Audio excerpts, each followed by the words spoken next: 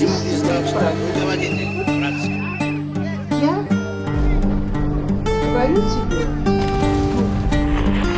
тебе правду. Одно слово неправда. Welcome to Sarah Century, a 12-episode podcast which explores how revolution, war, and immigration affected a single individual. 99-year-old Sarah Mebel left Russia forever on September 11th, 2001. This is the story of her life.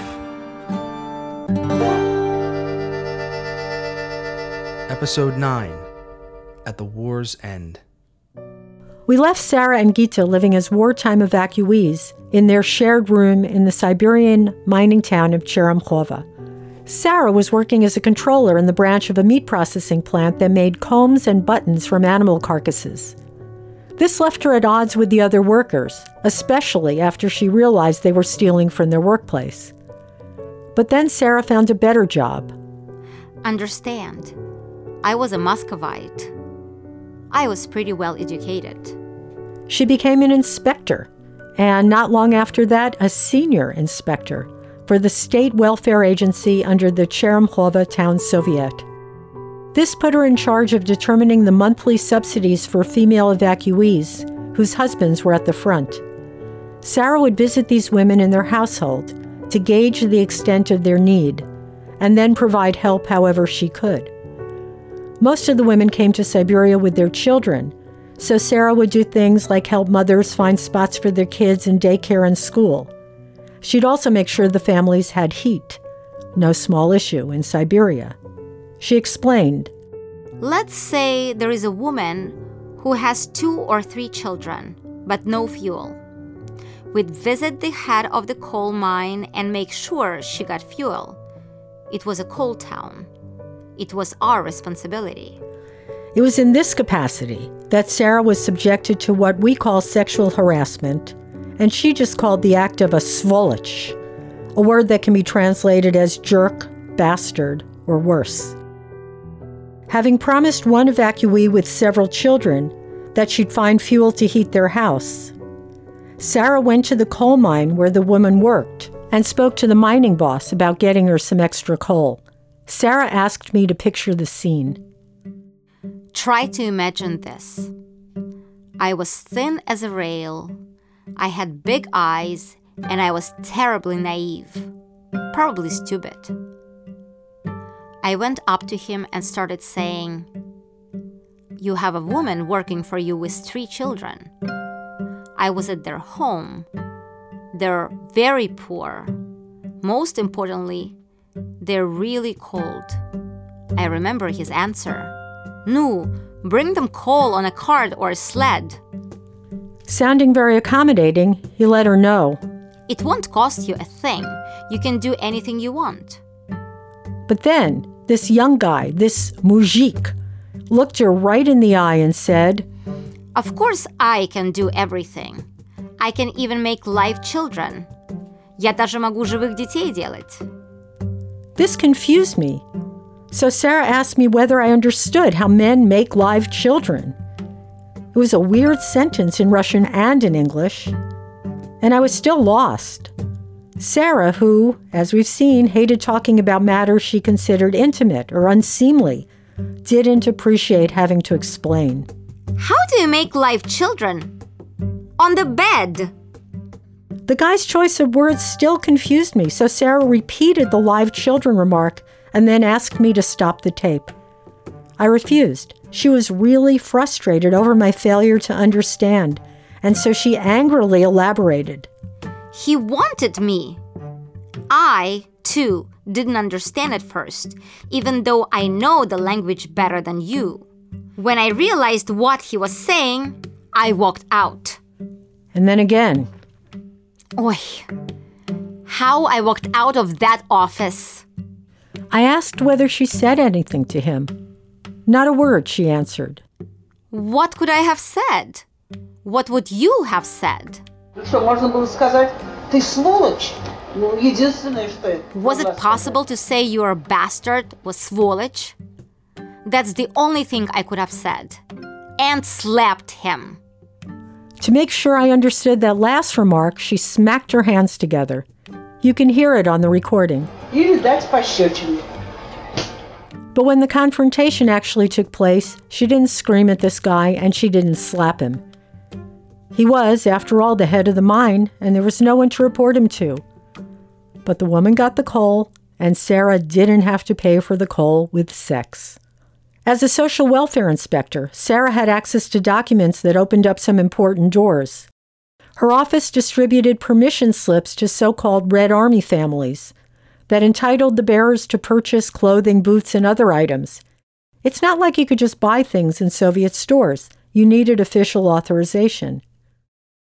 Sarah also had passes that gave women and their families access to state cafeterias. No one ate well, but at least her clients didn't starve. It would have been really easy to abuse her position to get extra food. After all, she was often hungry. But she wasn't that kind of person. I give you my word, not once. I don't have that sin on my soul. As we saw with the comb stealing incident, Sarah's scruples were atypical. One time, the Cheremkhova Soviet received a package of things that had been donated by the U.S., then the Soviets' wartime ally. These were valuable items in an economy that paid little attention to consumers even in peacetime. During the war, clothing and household goods were even farther from the state's production priorities. So the Social Welfare Department heads organized a lottery for what was supposed to be some kind of fair distribution of the American donations. Staff and clients paid a nominal fee to get in the running, and then someone drew from a big drum numbered pieces of paper that corresponded to numbers pasted on second-hand coats, shoes, tchotchkes, and so on. Sarah bought in, and she came away with a pretty round pincushion, something she kept until she left Russia in 2001. But her colleagues in the Soviets somehow drew numbers for much more valuable items. And then I see that everyone who works in the town Soviet is winning really good things. A coat, a blouse, a dress. And I get a pincushion. It then came to her that the drawing had been fixed in advance. As she put it, I was the only fool. Sarah had another taste of how officials abused their power and connections after the war, when she was already back at her job in Moscow. I had absolutely nothing to wear. To buy clothes, Sarah needed some kind of official authorization. It was nearly impossible to get this. And so Sarah usually wore her one nice article of clothing, a long-sleeved black silk dress with lace trim around the scoop neck. She was so determined I get a sense of what it looked like that she stood up to demonstrate the cut and design, and then she had me look up two Russian words I didn't know, muara, which I learned was moire, or rippled silk, and kruzheva, which was Russian for lace. She was very proud of that dress. To her, it represented the height of fashion. It seemed so chic then. She had this stylish dress to wear because of her own form of connections. It was a hand-me-down from a relative whose journalist husband was allowed by the regime to travel abroad. Of course, this meant he had access to items that never, ever appeared on Soviet shelves, including this black silk dress. When his wife tired of wearing it, she gave it to Sarah. I didn't take that dress off for an entire year. I didn't have anything else to wear. The Institute's deputy director had recently been brought to Moscow from Leningrad. He had a girlfriend at the Institute who sported all kinds of beautiful clothes, a sign that the deputy director was sending permission slips her way. Sarah was usually timid, but every now and then someone pushed her buttons, especially when she perceived something as really unfair. One day she was walking up a staircase at their institute and she ran into this guy. He taps me on the shoulder and says, using the familiar form, "You! Why do you always wear that dress?" That did it. Everything poured out. I said, "You give permission slips to some people every month, but for all the time that I worked here, I've never gotten one. That's why I wear this one black dress. Not long after this incident, Sarah received authorization to buy a skirt. That's how we lived.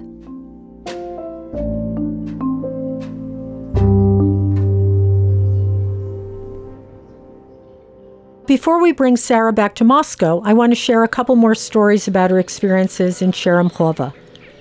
Like other white-collar workers in the Soviet Union, she was expected to go on subotniks, days involving unpaid manual labor, often at collective farms in the countryside.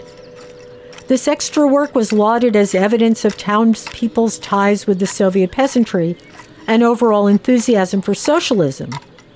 But in reality, for most people, it was a major drag. It was volunteer work that hadn't really been volunteered for. While she was working for the Cheremkhova Soviet, Sarah took part in her share of subotniks, one time joining other staff members a few miles outside town for strawberry picking. A truck drove them to a bright red field covered with strawberries so plentiful that Sarah filled a whole bucket in just a few hours. She brought some of the berries home for Gita to make jam. Because the amount of sugar they received for their ration cards wasn't nearly enough to sweeten and preserve the fruit, Gita boiled sugar beets with the strawberries, making a jam that Sarah remembered as the tastiest she ever ate. During a less pleasant subotnik, she had to volunteer in a coal mine for a month.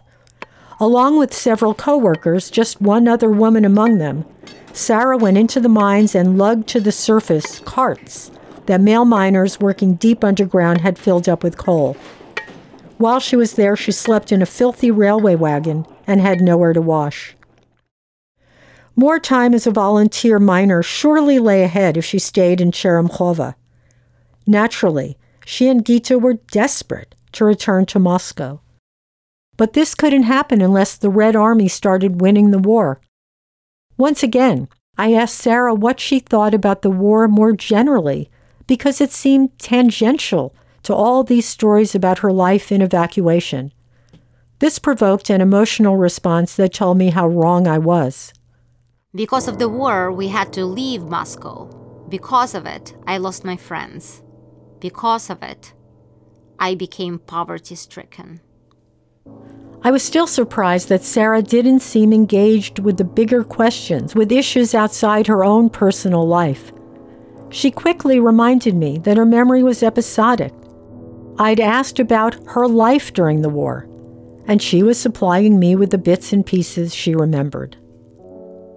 I don't know what to say. I wanted Moscow. I wanted us to live like we did before the war, except with Papa, of course. I can't say. I don't know what I felt then. I get it. Her life had been on hold. She added, I also missed a boy I really loved, the one I went to school with. He was a pilot at the front. When I got back to Moscow, he was already married. Wait, she had a boyfriend? I realized she was talking about the young man she'd mentioned at another time, someone she'd been with in high school, who died in a plane crash after the war, when he was already married with 2 kids. The one she teased me about when she asked me if I wanted to know whether they'd had sex. I never asked, and she never told, but during this conversation, she said, That was my first love. I still remember him to this day.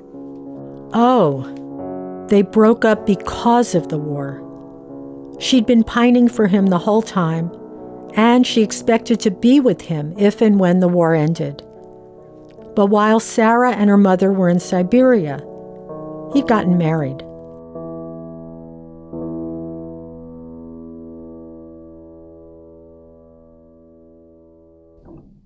Sarah didn't go into how this felt, but it must have been a devastating blow.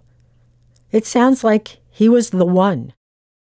When the war ended, Sarah would join millions of other Soviet women in facing a demographic crisis caused by the enormous number of male war deaths in the Soviet Union. Though there's debate over the numbers, it's estimated that around 27 million Soviet citizens died during the war, some 14% of the total population. Most of them were men. As of 1946, that left 7 men for every 10 women. For Sarah's generation, it was very difficult for women to find husbands. This was on top of the trauma of Nazi atrocities and of injuries, losses, displacement, and homelessness. The war cost Sarah her home. While they were in Cheremchova, their friend Mamie Kugel informed Sarah and her mother that the Krasnogorsk barracks was bombed. All that was left was a pile of rubble. Everything they had was gone. The tables, the chairs, the dishes, the samovar, the objects of their life that might still conjure up their beloved Zalya. To add insult to injury, some of their things were stolen while they were away. After the war, Gita recognized their table with its beautifully carved legs at someone's private apartment. And she spotted their table with a marble top for the samovar at somebody else's. But all this awaited the return to Moscow that Sarah and her mother wanted so badly. To go back, they needed official permission, not an easy process. As was so often the case, the Kugels stepped in. The Kugel family had already returned to Moscow from evacuation, and now Mamie, who was Sarah's age, went to work on their behalf. Mamie had to fill out an endless pile of forms, as well as schlep back and forth between offices in Moscow and Krasnogorsk. One time, she went the full 15 miles on foot. But Mamie got the papers signed and forwarded them to Cheremchova. Sarah and Gita were able to quit their jobs and buy their train tickets. I never got a date for this from Sarah, but an entry in her labor booklet, the record of her lifetime of paid employment, says she was given permission to leave work on November 9th, 1944. I don't know what happened to the sisters Shura, Valya, and Maria, whether they stayed a lot longer or whether they left soon after. Regardless, they too would have come home to the destroyed barracks.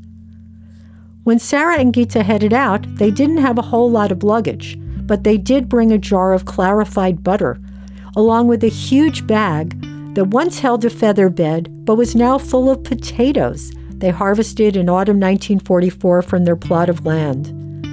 A local factory dehydrated them, and Sarah and Gita expected to eat those dried potatoes with the butter during what they imagined would be a very long train trip back to Moscow. They expected a lengthy trip, but they didn't expect what confronted them at the train station. Getting on the train in Cheremchova was horrible. Our tickets said wagon number so-and-so, places number so-and-so. But when we got to the wagon, the attendant blocked the door and said, "I won't let you in. My wagon is overfull." He sent us to another wagon. So with all our things, with that bag of potatoes, we went to another wagon. But the attendant there wouldn't let us in because our tickets were for the other wagon. This was messed up. The train was about to leave. Imagine the nightmare. Sarah and Gita rushed back to the first wagon, but the attendant still wouldn't let them board.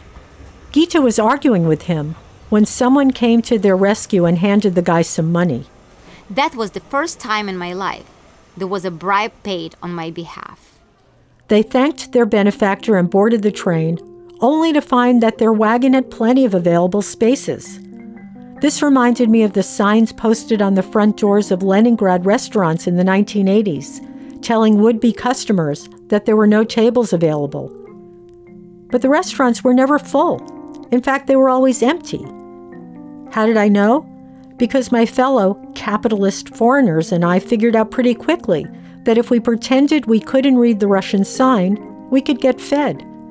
We'd walk in, take a seat, play dumb, and ask in English for menus. It worked every time. If you're wondering why restaurants would turn away business, the best answer is an old Soviet joke with the punchline, "They pretend to pay us, and we pretend to work."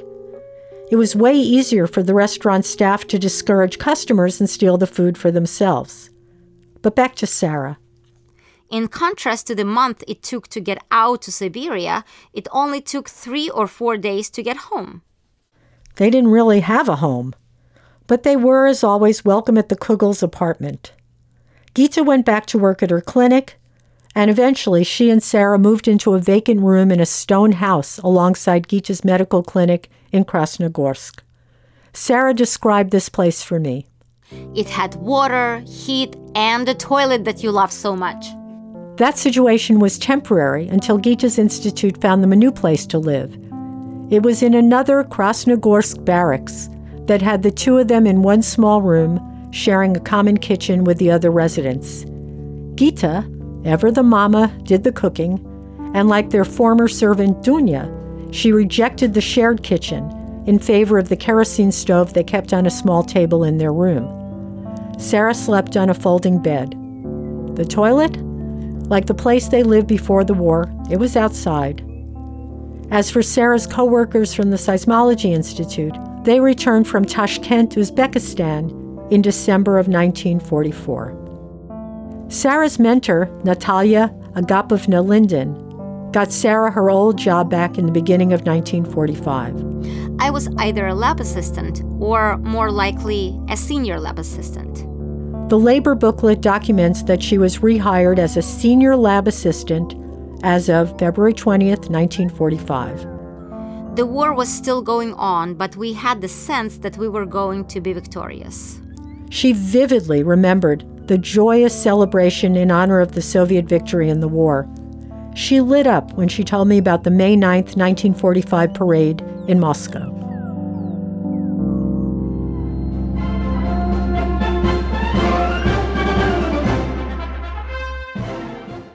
The date was as ingrained in her memory as July 4th is in ours. Just like we refer to the 4th, she called it the 9th, presuming I know what she was talking about. Oi, Lori, the feeling of joy. I can't begin to describe this.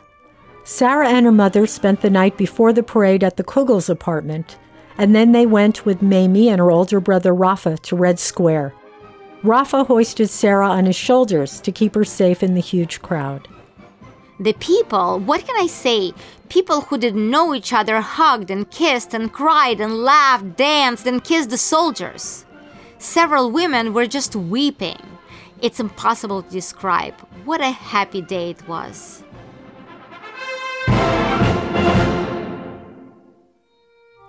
They'd won the war. Help from the United States, late in coming, barely registered in the Soviet population's sense of the victory. The Soviet Union lost 27 million people, but it defeated Nazi Germany and liberated Europe. To many in and outside the USSR, this justified every horror Stalin had inflicted on his people. Everything seemed to be on the up and up, but Stalin's suspicions would again hold sway. The USSR had won the war, but the economy was a mess. Some 25 million people were homeless. Around 1,700 cities and 70,000 villages had been hurt or totally destroyed. Stalin's allies, the US and Britain, were making moves that made him really nervous. Plus, we had a scary new weapon, the atom bomb. Not long after World War II ended, the Cold War began. Stalin initiated a clampdown that reflected his fear of threats, real and imagined, against the USSR's position and his own power. A cultural backlash started even before the war's end. Arrests for perceived subversion increased, one of which involved Alexander Solzhenitsyn, who would become known as one of the Soviet Union's greatest dissident writers. The secret police also came for Gita's great-nephew, the grandson of the former fish merchant Lazar Belenkov. 22-year-old Soviet press correspondent Arkady Belenkov was sent to a prison camp in 1944 on the charge of writing anti-Soviet literature. Arkady was given a death sentence, but two prominent authors went to bat for him, and the sentence was commuted. He'd spent 12 years in the Gulag, and when he was freed in an amnesty after Stalin's death, his health had already been ruined. I'm mentioning this because Sarah married his father just 3 years after Arkady died. Not long after Golda Meir, representing the brand new state of Israel in 1948, visited the Soviet Union and received an ecstatic welcome from Soviet Jews, Stalin began a campaign against them, especially against writers and intellectuals of Jewish origin. To the regime, Jews' enthusiasm for Israel made their loyalty to their socialist motherland seem highly questionable. Vilified as bourgeois Zionists and ruthless cosmopolitans, Jews became the target of outlandish accusations, like how they spied for the Nazis during the war. In a reprise of the terror of the late 1930s, Jews were arrested, tortured, and murdered at the hands of the secret police. Rumors abounded about an imminent mass purge, especially after the press publicized what it claimed was a plot by Jewish doctors to kill the Soviet leadership. It's no wonder Sarah and Gita were terrified. For me, the story of the Jews began at the time of the doctor's plot.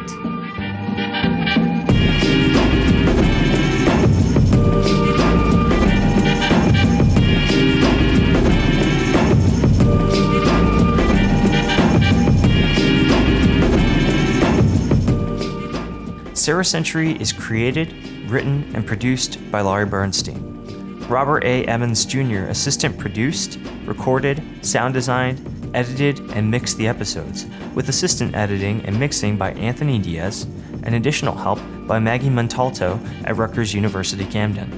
The series opening music is Russian Dance by Yer Yona, and the ending credits track is The Situationists by the FDEP Beat. Additional music for our series is by Poddington Bear and others, and is sourced from the Free Music Archive using Creative Commons licensing. Visit our website for each episode's full music credits. If you like what you've heard, don't forget to subscribe and rate Sarah Century on iTunes. You can get more information and the full episode's credits about this and other episodes at sarahcentury.blogs.rutgers.edu. Our website, created by Kate Blair at Rutgers Camden's Office of Web, New Media, and Design, contains supplemental material like photos, artifacts, letters written by Sarah and others, and a family tree. Because the writing of history is an ongoing enterprise, you can also find updates and corrections as part of our ongoing quest to document Sarah's story. Special thanks to Julia Zawadzki, who brings us the beautiful voice of Sarah. With just a few exceptions, everything Julia says in the podcast is a direct quote from taped interviews or letters. Thanks also to support from the Digital Studies Center at Rutgers University Camden, and to the Rutgers Camden Dean of the Faculty of Arts and Sciences. This podcast would not be possible without Bob Weinberg, cousin to Sarah and husband to Laurie.